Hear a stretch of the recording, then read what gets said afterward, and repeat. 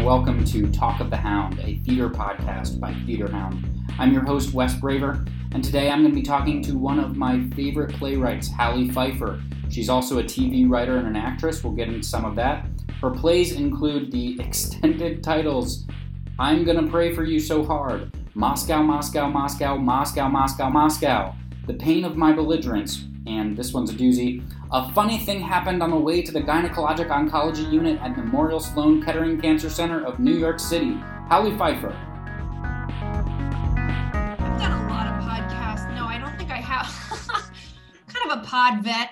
I don't think I have, which now I feel very unsuccessful. So please, no, I really on do. your podcast. Now you're in LA, so you should meet all the comedians doing the just like talking. Yeah, I've gotten asked a lot, but I've just been really busy, so I haven't gotten to do. Well, I'm so honored then. Yeah. Cool. Well, that last podcast interview was 2 years ago, and so the whole, some things have happened in between then. Yeah, I agree. And I'm really curious to, ask you what you've been up to during this pandemic, creatively, personally, anything. I know you're no longer a New Yorker, so what's the LA life like? Yes. Oh my gosh. Well, that was a big change during the pandemic that I didn't really fully intend to make, that the pandemic really guided me towards. I came to LA temporarily, quote unquote, towards the end of the run of Moscow, Moscow, Moscow, Moscow, Moscow, Moscow, at MCC, because I got an offer to write on American Crime Story, impeachment, which is going to be the story of Monica Lewinsky, Bill Clinton, and Linda Tripp, mostly focusing on Monica and Linda. And I was truly a shell of a human at that point, because I had done that play and this other play, The Pain of My Belligerence, truly back to back with like a week in between. And The Pain of My Belligerence, which was at Playwrights Horizons, I was also acting in. It was very personal, and, so in addition to how exhausting acting in anything 8 times a week is, like, that was a very emotionally taxing play, not the healthiest decision I've ever made for my brain, body, and soul, but, live and learn. So I was really drained after Moscow opened, and then I got this offer to write on this show that I would say is my favorite show. I was so obsessed with the OJ season, and actually even more obsessed with the Versace season, because I feel that they really explore the seamy underbelly as well as the humanity of unsung heroes and villains in ways that are incredibly dramaturgically compelling. So I was like, fuck, can I say that word? Thank God. I don't know how else I would get through this podcast interview. Definitely. Having seen Moscow, Moscow, Moscow, I would never restrain you from expressing yourself truthfully. Thank you. Okay, I just have to say it 6 times. The only reason I said the full title of that play was because I listened to the interview with Mark Wendland, the set designer of that play, and I noticed that he said the full title every time. So I want to follow in his footsteps. That's very respectful of him, but I want to make sure that we have time for listeners. Yeah, you're like, you can't say any of the titles of your plays so that we have time to talk about actually anything else. So this is all to say, I was like, okay, I'll say yes to this job. It's 6 weeks. It's what's known in, the TV world as a mini room, which are getting more and more common, which is, it's a bit of like, for lack of a better term, it's sort of an audition process. Like, okay, let's see how this room goes. If it goes well, we'll extend it. Then we'll greenlight the series, etc. The impeachment, sorry, I'm just curious about how that works. So the impeachment is that like a pilot, what the mini room means? Like that you would have worked on a couple episodes and then they would extend you, or? That was sort of a weird situation, because from my understanding, there was really no world in which they wouldn't make that show, because Impeachment is a pretty successful franchise with many Emmys under their belt. But there was a showrunner with no experience as a showrunner, this truly brilliant playwright, Sarah Burgess, who I knew through the playwriting world, and we had been in another room together previously. And I think they, we were all playwrights in the room, and I think they just sort of wanted to get a feel of how the dynamic worked. Because the good thing about a mini room is like, oh, if someone's a bad apple, you can sort of switch them out for someone else, et cetera. So I didn't really understand what the commitment was, or I thought it was just 6 weeks and then I'll leave probably. So I came to LA for 6 weeks just to sort of work on this thing that I was passionate about, thinking like, then I'll go to, Timbuktu for a month and cry alone and process the last year. Did you like lease out your apartment in New York? Did you like think Yes. you were going to be gone forever or then you come back? I leased it out. No, I really thought I was just going to go for 6 weeks. Like I packed the night before. I was like, I'm just going to go write about Monica Lewinsky, who I'm obsessed with, and Linda Tripp, who I became obsessed with. And this is a dream job. I can't say no. And as soon as I got here, I really like that you asked, like, what have you been doing work-wise, like spirit-wise? I don't know how you phrased it, but it was like, how are you personally, et cetera. Like, as soon as I got here, I felt happy. I felt happy for the first time in months. And I hope that doesn't sound ungrateful, because I hope it helps someone to hear this, which is just, I'm just getting into darkness very quickly, but that's my brand. That's why I get asked on so many podcasts. My dream was having 2 plays back to back off Broadway in one season. I was like, I've made it. This is, oh my God, I've made it. And I've never been more unhappy. I think I can safely say. It was a real spiritual and personal bottom. Wow. Do you think that it was mostly the acting thing? I mean, I know Pain and My Belligerence is no joke. I mean, you're really going for it. I can't imagine any role being harder than, it was hard. Like that you wrote that for yourself and then you were like, yeah, let me go do that also. That was really, thank God I didn't really understand what it would entail. Otherwise I wouldn't have done it. And I deeply don't regret it. But I think I think mostly this is what I'm coming around to and getting to the pandemic of it all. I'll just quickly say, and then by way of answering that question, which is that American Crime Story kept getting extended. It turned from a 6-week job to a 7-month job. Is that like adding new episodes? They were like, this is going to be a longer series? They always knew it would be probably 10 episodes because that's basically the format they've established. But I think they didn't know if we would all be in a room writing it, or if Sarah would mostly be writing it, or if they wanted to bring in other writers to write it. But I think they felt like our group was working. So they just kept extending it. And I was like, it's just still living here. And then I met my partner, and pretty quickly we could both tell this was something pretty serious. And I was like, and I'm happy. And so I've been here the whole pandemic. And relating back to your earlier question, I believe I was struggling so much back then because I was like, this is the very surface answer. I was just heavily overworked.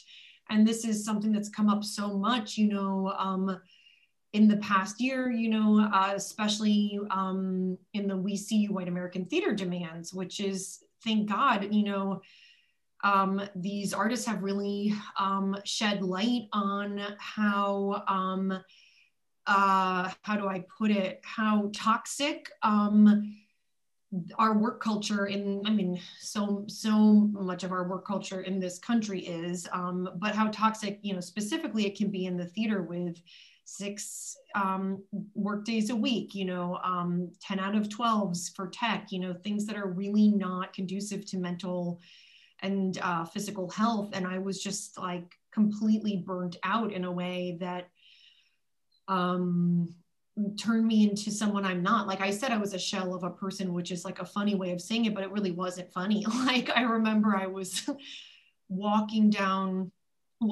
like through Times Square after a show of Pain of My Belligerence and just crying. And I was like, I don't even know why I'm crying. I'm just so tired. And then this has happened 0 times in my life. Someone tweeted, just saw at Halle Pfeiffer, like walking through Times Square.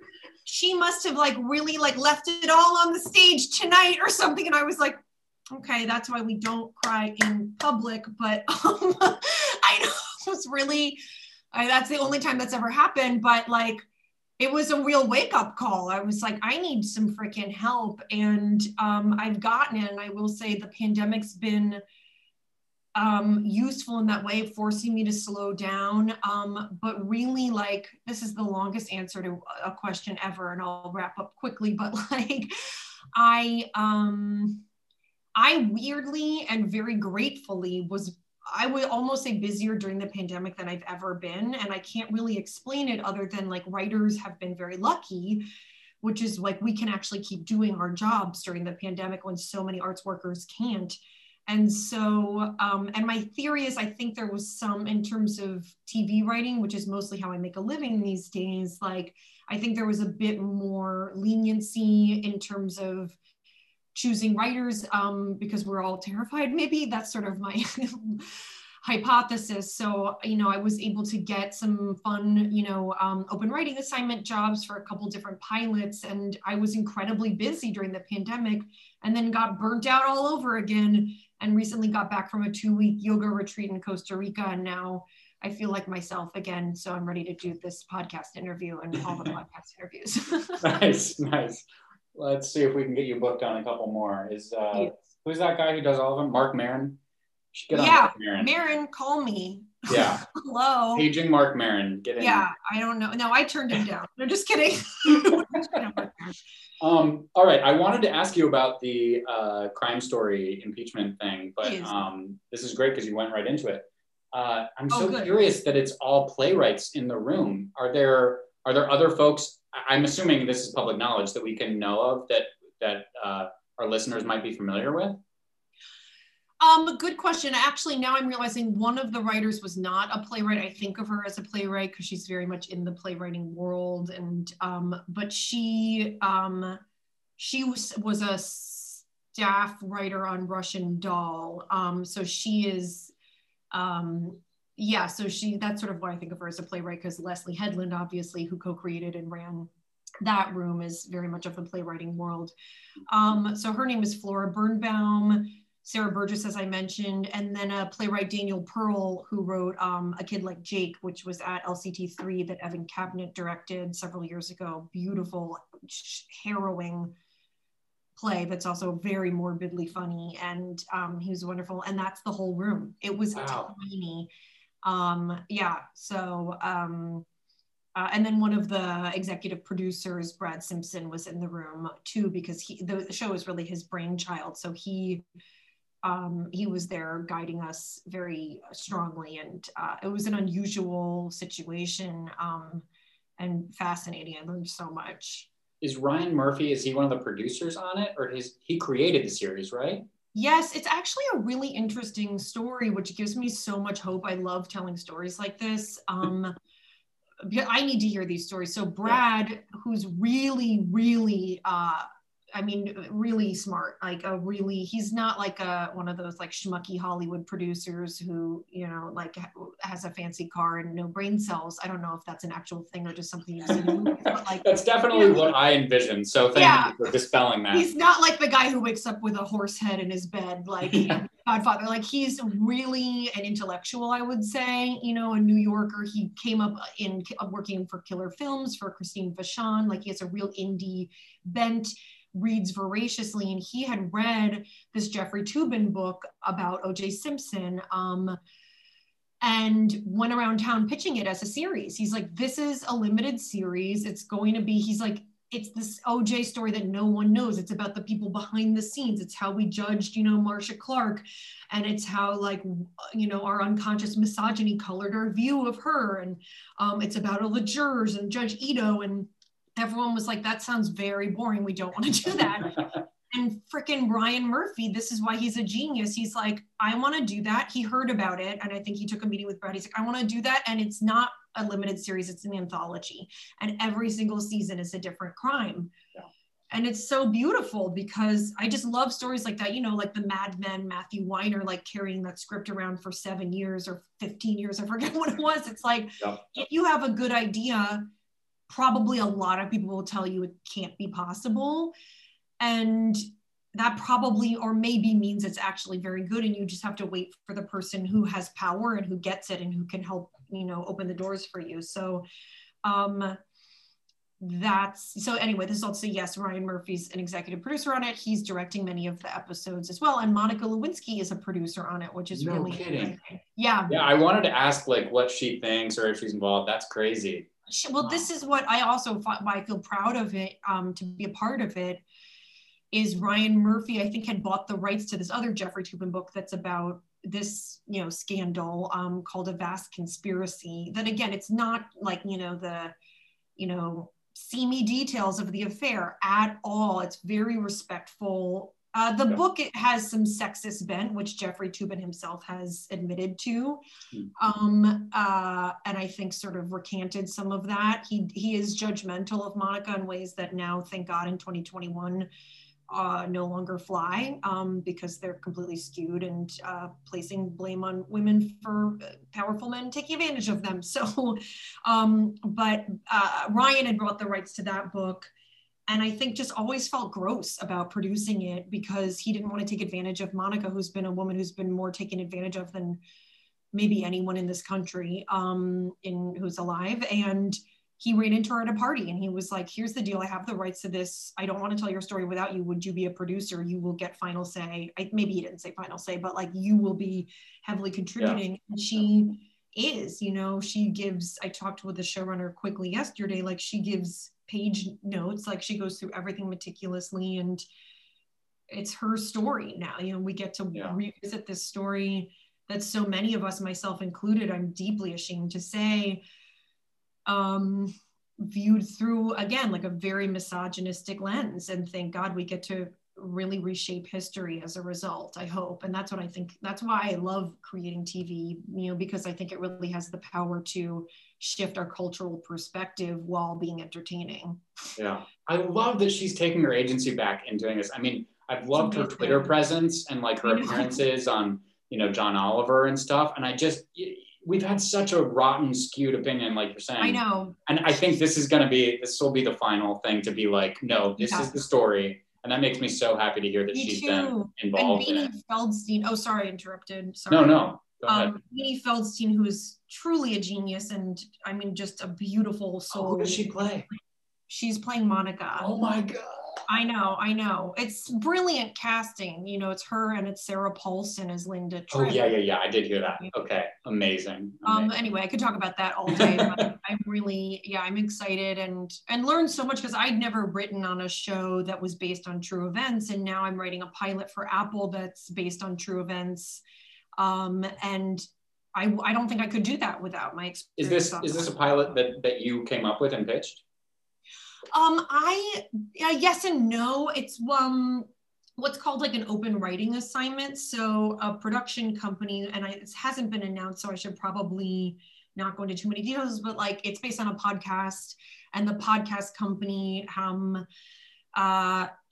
sold it to Apple. They sold it to Apple. So Apple's looking for a writer for it. And you take meetings with the production company, with Apple, and they're like, oh, Hallie has, a dark, twisted sense of humor and loved exploring systemic misogyny. You probably tell us I've said that phrase 5 times in the last 20 minutes. So is that your brand on the website? I think so.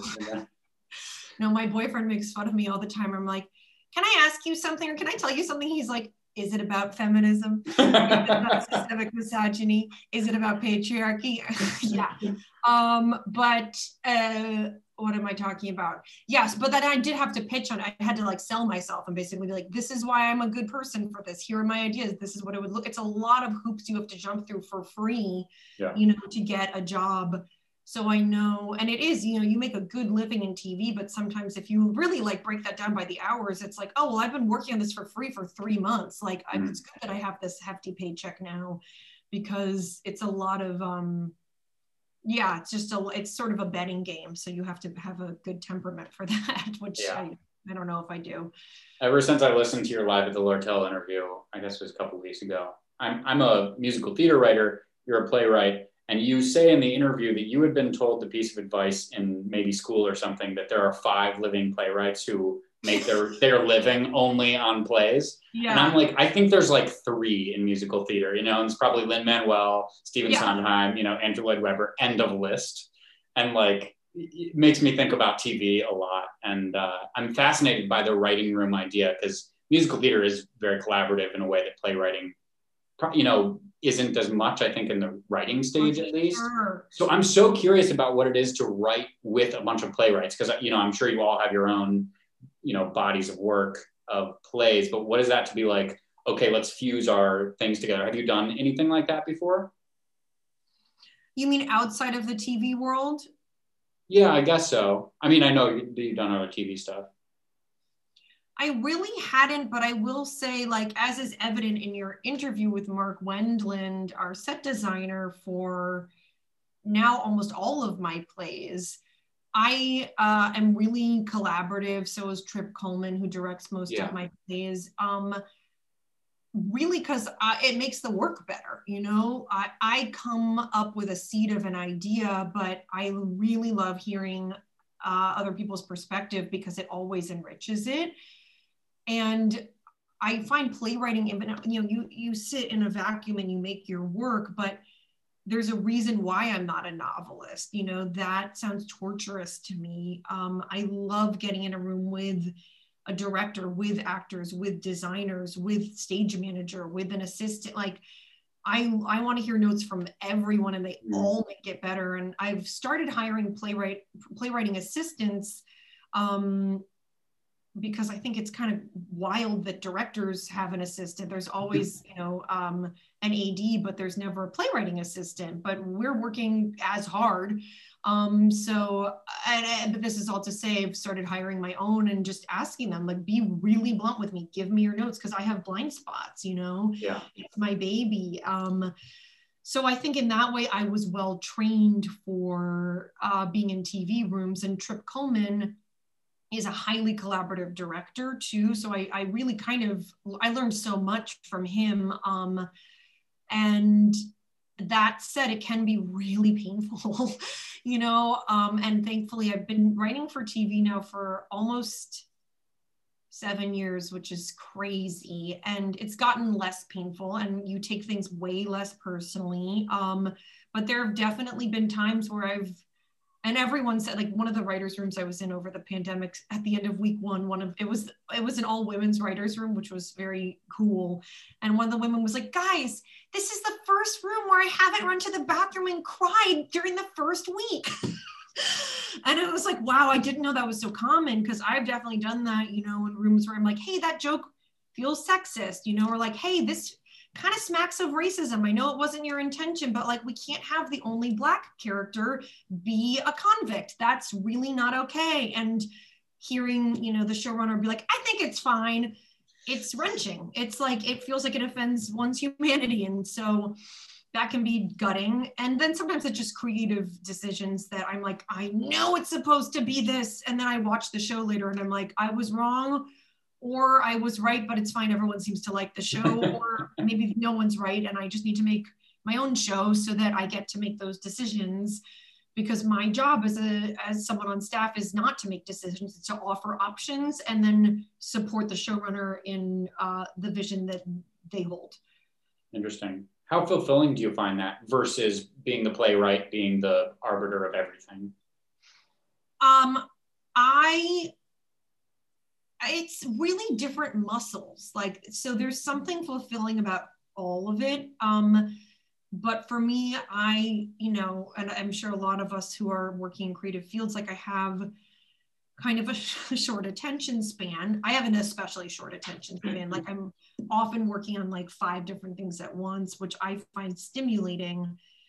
Not in the same day, I'm a sociopath, but like, I like having different irons in the fire. So I know, like, when I got the American Crime Story gig, I was like, oh, I'm so happy I'm not the person making decisions. I'm so happy I just get to like show up in a nice outfit every day, having read the books, and get to pitch ideas. And if you like them, great. And if not, no problem. And like, there's free coffee. Like, I was so relieved not to be the person that people are like, this doesn't work. Are you sure?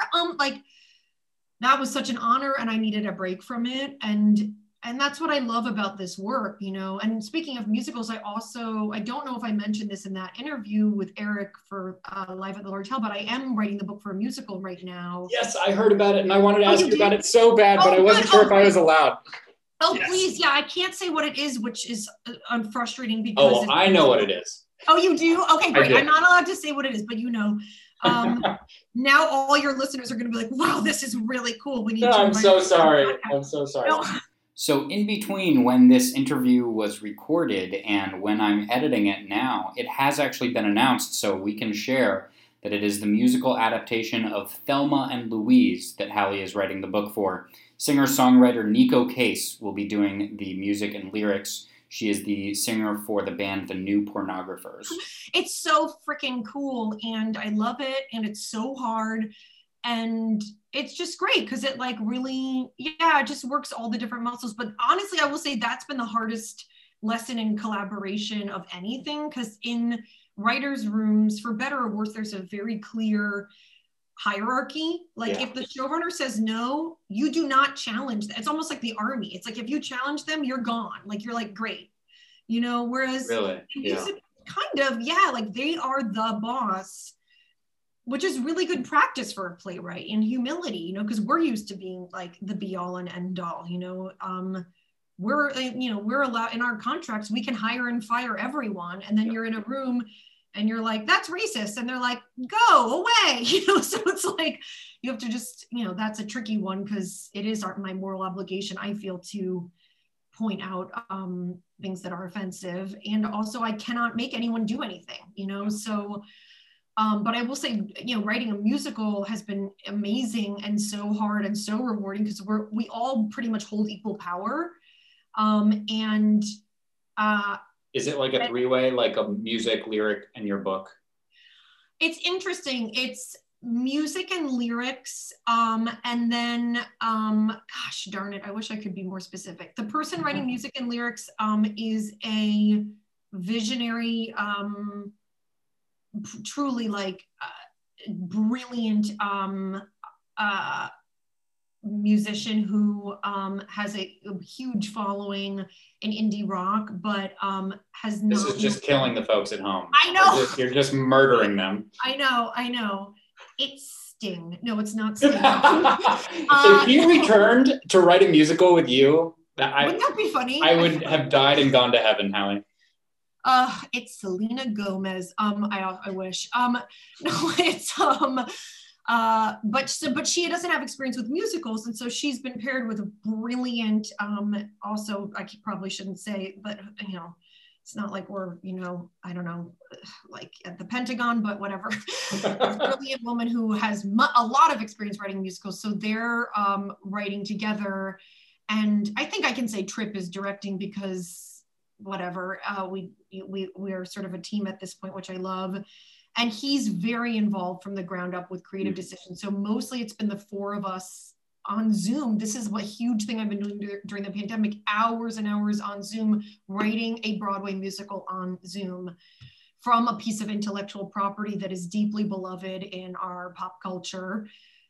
It's feminist, shocker, feminist totem, and it's really fun, and like in some ways the hardest creative thing I've ever done, because I'm like, everyone listen to me, and I'm like, there's one time in particular I was like, we need to have the man on stage, and everyone was like, you're wrong, and like the next day I like cried. I was like, oh, why don't they see me? And the next day I was like, oh my God, they were so right, I'm so embarrassed. Like, and I love that. I love being wrong, because it means I'm growing. I find that such an important moment in any collaboration, though, to be able to go there and be like, fight really hard for something, realize you're wrong, come back. Nothing can strengthen it faster than that. Yeah, and it's like, it's beautiful to have strong opinions, but like when I really examined it, I was like, oh, that's just how I always pictured it, but that doesn't mean it's the strongest choice.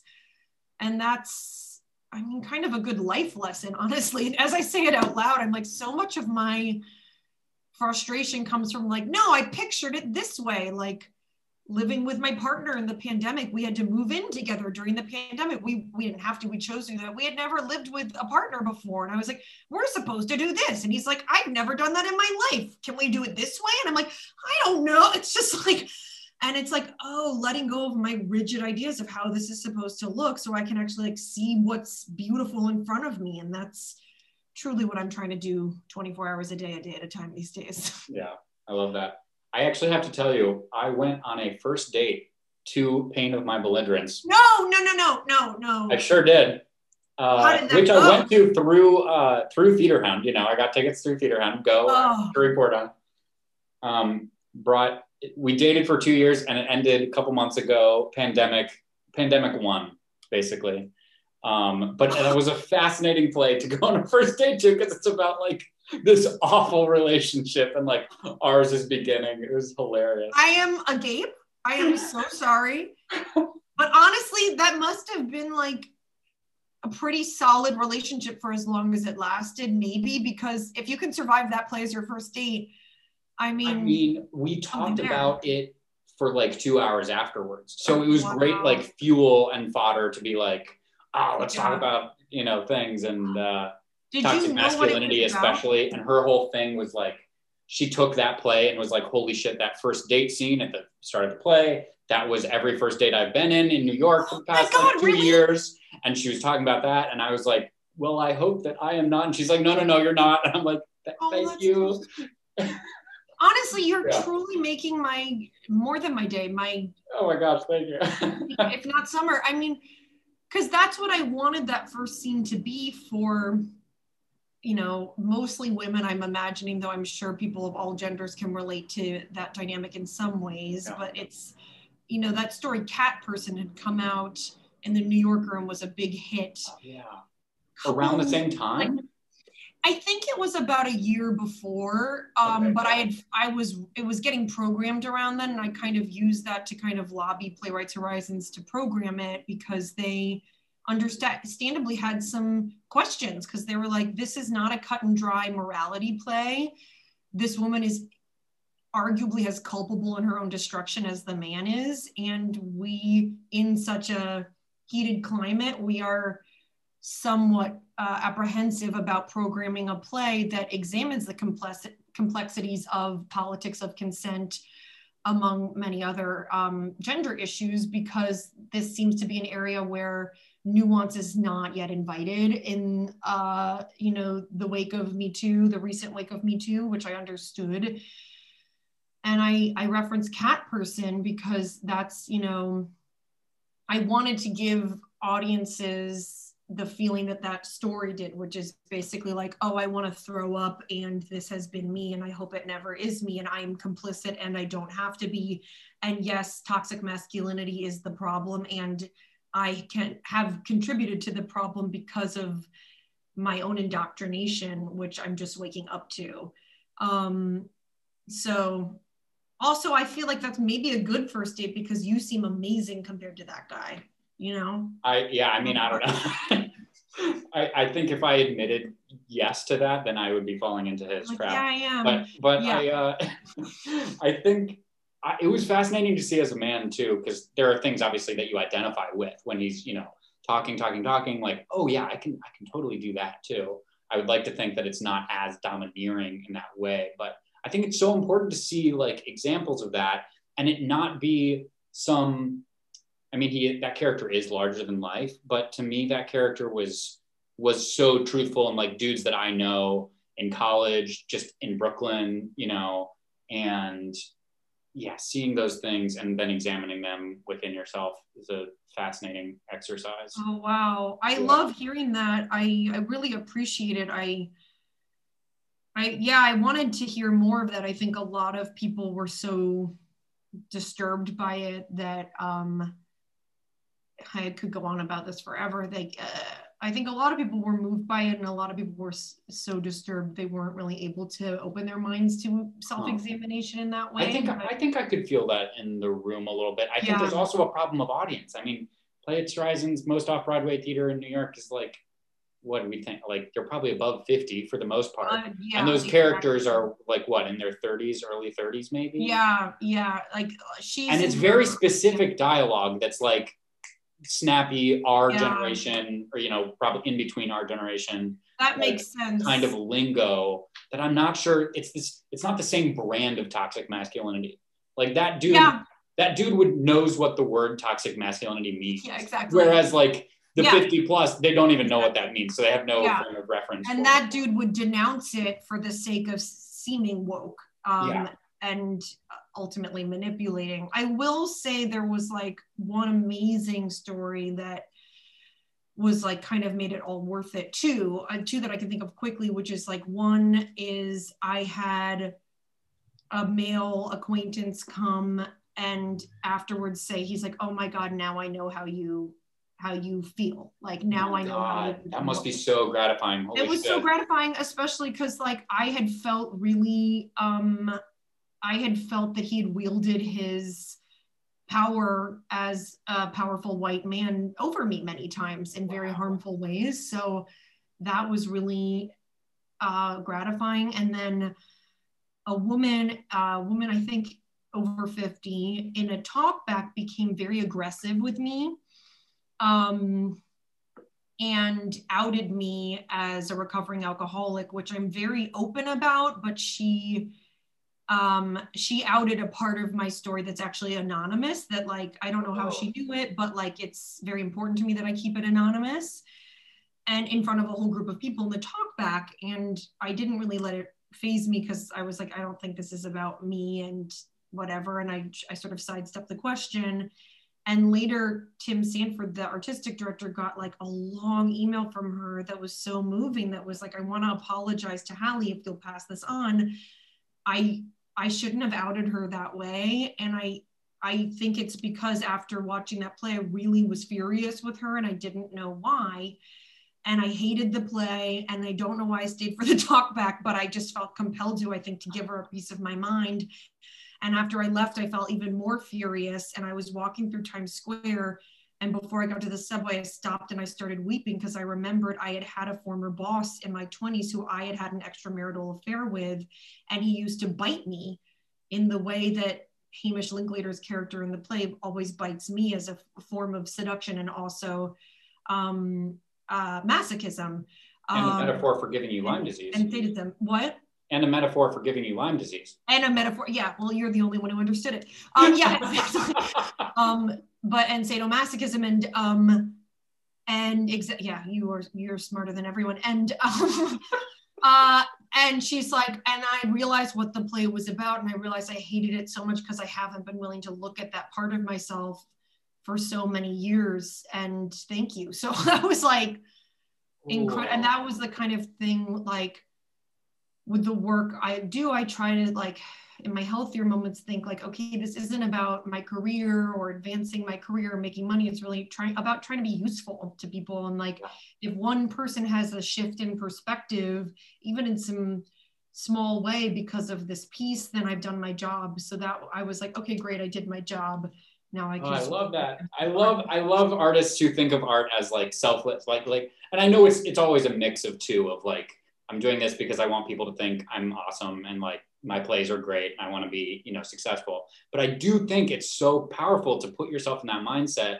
And you talked about it a little bit too in the Live at the Lortel interview, where you say like, I feel like a channel sometimes. And I love thinking that way too. And I love like a play, especially like Pain of My Belligerence, which is so seemingly very personal and in some ways autobiographical, to like use your pain or your trauma in that way. And clearly it made you very unhappy. So I'm sorry that you went through that, but I'm also, glad, because that play made me think about a lot of things, and chronic illness and pain, and like, the cycles that you get into because of that. And you allow yourself to let toxic people in because you're like, well, it's a person and they like me. Absolutely.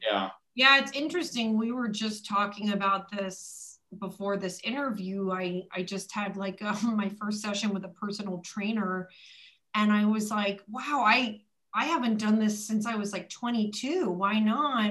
And I was like, because I never thought of myself as someone who could do that, because I've been so sick with chronic Lyme disease, which is partly what inspired that play, for most of the last decade. And before that, I was a drunk and I was a workaholic, and I was in no place to be able to commit to that kind of thing. And I'm like, after this trip to Costa Rica and like really detoxing, to use a Gwyneth Paltrow word, I'm like, oh, like I can get strong physically, mentally, spiritually, like I can do this. And I think, part of what that play explores is like our own self-fulfilling prophecies, which is when we sort of accept that toxicity is inevitable. It will be, until we break the cycle. And I'll just quickly say, I think a lot of people misunderstood the ending, which and this is true of, you know, many of my plays, like I'm Gonna Pray for You So Hard, you know, people have called it relentlessly bleak and stuff like that, which I understand, but I don't feel it's